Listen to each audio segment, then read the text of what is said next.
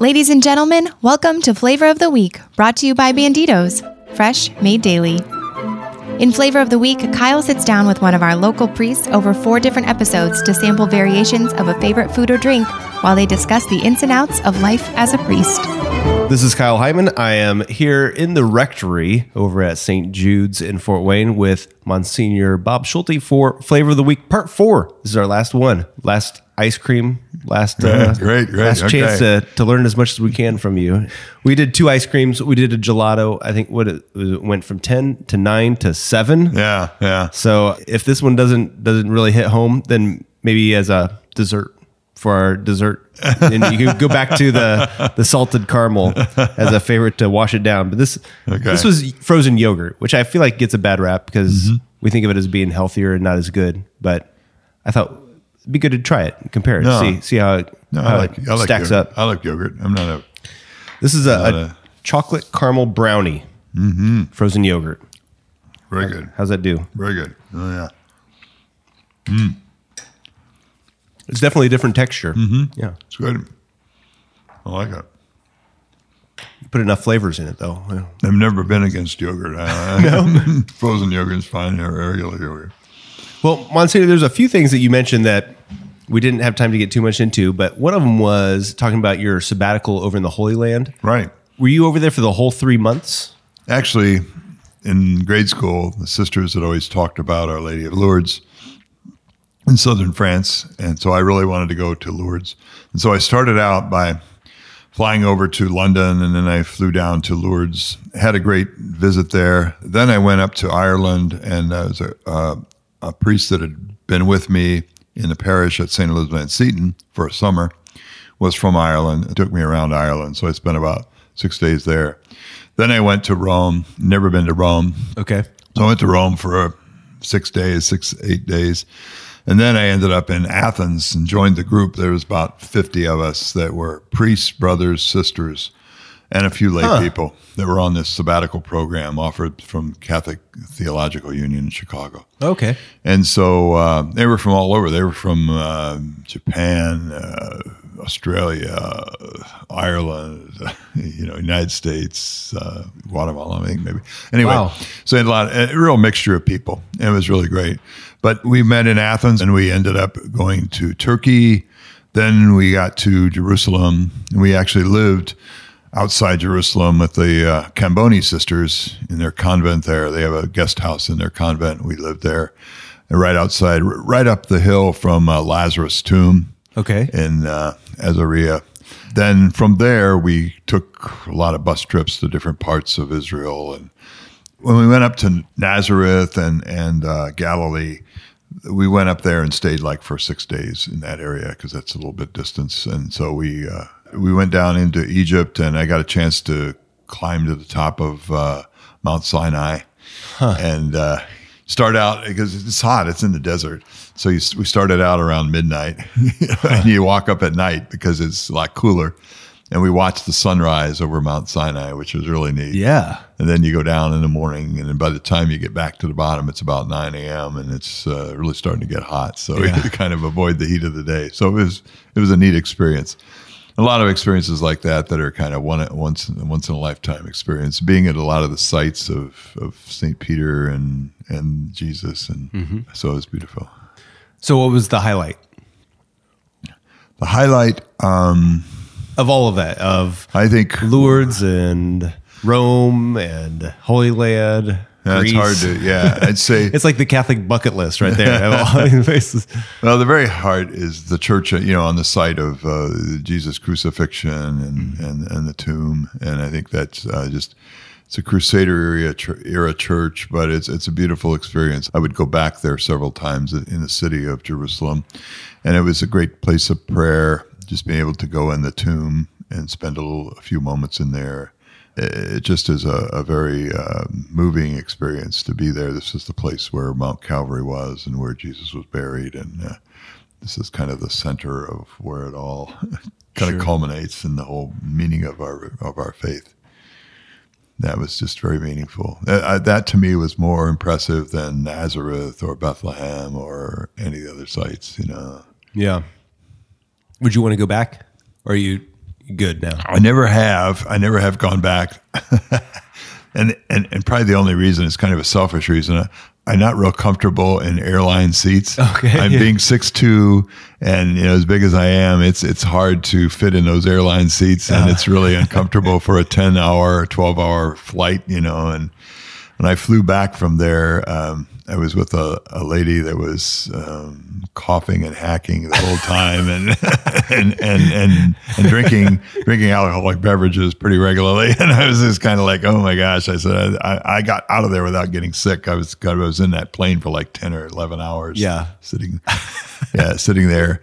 And I have long legs, and I have to always be on the aisle, and my legs are out in the aisle, and people are walking down. It's kind of like, it's just not a real comfortable experience. So that's kind of the only reason I haven't gone. Yeah. So here we are in your rectory at St. Jude's. You've been here for not too long. About a year and 4 months. Okay. So thereabouts. Yeah, it's been great. It's a really neat experience. I've known about St. Jude's for years. And when I was even a seminarian, I think Father Bill Schooler who was a year ahead of me, did his diaconate here. And I think Father Bill Coomer, a classmate of mine, was here as well. So, I knew about the parish and everything, but I knew about it just kind of from a distance and didn't really know the intimate details of it. And so it was good to get here. I was kind of surprised when the bishop asked me to come here. This was not what I was kind of thinking about, but it's great being here, especially with having over 400 kids in the school. And Father David and I, who's my associate here, we try and get into the classroom once a month. We divide it up. One of us goes into half of them. The other one goes in the other half. And that's really a good, neat experience to be with the kids and kind of listen to their questions and their thoughts and kind of bounce things around with them and get them thinking about it. Every Friday we have an all-school mass, and that they're answering questions, and it's kind of neat to see them involved, and get involved in all that. And it's just a fun experience. I just enjoy being with the kids and being in this environment. Sure. And we got a lot of people here that have been in this parish for their whole life, for many, many years of their life. Yeah. It's amazing. We did the study. I kept hearing about people who actually don't live. The boundaries of this parish are basically 46805 zip code. Uh-huh. And so I kept seeing people they live far away. They're out in the suburbs. They belong here, and they've been here all their life, or been here for years and years. So I said, how many of our parishioners live outside the 46805 zip code? Well, it turns out 60% of our parishioners, over half of our parishioners, don't even live in the parish boundaries of St. Jude's. It's funny. Did they at one time? Many of them did. Many of them did. And they moved out, and they just continued to do it. And they said, parish. This is their home. And people say, well, it's just got a feel for it. For me, I really feel comfortable here, and I feel the people are very friendly, and they just feel it's a warm environment, And a school probably keeps things youthful and energetic as well. I think it does. It does. Yeah, the kids are always fun, and always coming up with new stuff and everything. And it's one of the few perpetual adoration chapels in the diocese. Yes, yeah. That's thanks to Ed Dom and the Deerheimer family. And they back in the early 80s, that was something that they wanted to get started here, and they looked around, and the chapel, the sisters were in the convent at that time, and they had a chapel there. And they were, the number of sisters had dwindled down a little bit, and they said, well, this chapel could be used, for that. And so it's a perfect thing. It was kind of on the end of the convent, and they converted that into the Perpetual Adoration Chapel. And it's a very unique ministry here in Fort Wayne, and especially on the north end of town here. It's very beautiful. It's 24/7. And the only time it's really closed is really during the Triduum, Holy Thursday night, until Easter Sunday morning. But otherwise, it's open all the time, and there are people there, people of all ages. You think it's just all old people. No, it's not really. There's a lot of young people there. There's college-age students in there. There's kids go in there sometimes, younger kids.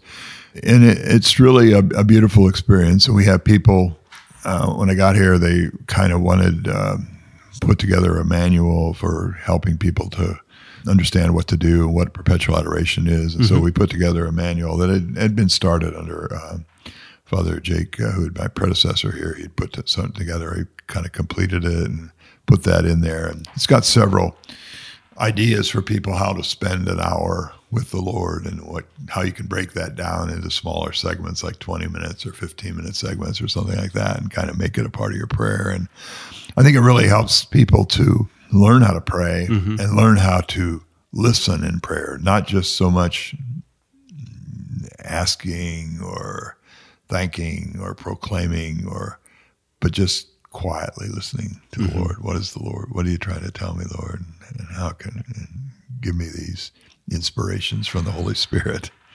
Yeah. And I think it deepens people's appreciation of their relationship with the Lord and the Holy Eucharist. Yeah.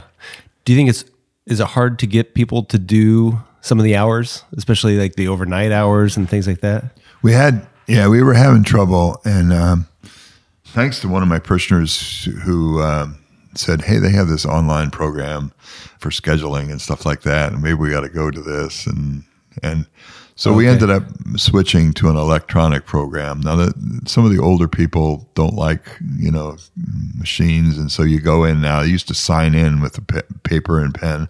Now they have to punch a screen, and punch their name. And some people have trouble. Well, some people were coming in with their gloves on and it wasn't working, on the screen and stuff like that. And sometimes they'd hit it too hard and, it just kind of getting to know. But really what's happened is it's amazing. Our number of substitutes has gone up exponentially. There's a bunch of people that sign up to be substitutes. They don't want to commit to 1 hour a week at this particular time. But, if somebody needs a substitute, you put it out there. And I'd say within 2 minutes, somebody takes it. Wow. Said, oh, yeah, I'm available at 9 o'clock tonight. Yeah, that's not, or 2 nights from now or whatever, And so it's just amazing how it's changed, and it's involved. I think it's gotten more younger people involved in the chapel and kind of exploring it and that type of thing. All right. Well, this has been a lot of fun. And I hope you've enjoyed the ice cream as well. Oh yeah, and the frozen yogurt. I guess now. Yeah. What do you rate the frozen yogurt here? This brownie and really chocolate. This is really good. Yeah. You have to rate this up there with number 10. Really? Another 10. It's good. All right. Good. Well, so the final verdict then would be a 7 for the pistachio gelato, and a 9 for the New York super fudge chunk. Okay. And then a tie for first place at 10 out of 10 is the sea salt caramel truffle and the chocolate caramel brownie. Okay. That's true. That's All right. Yeah, that's very good. Yogurt. Thank you. Yogurt. Yeah, Okay. it's really good. Yeah. All right. See, not all yogurt is bad. There you go. All right. Well, thank you so much, Monsignor. Appreciate it. Thank you, Kyle.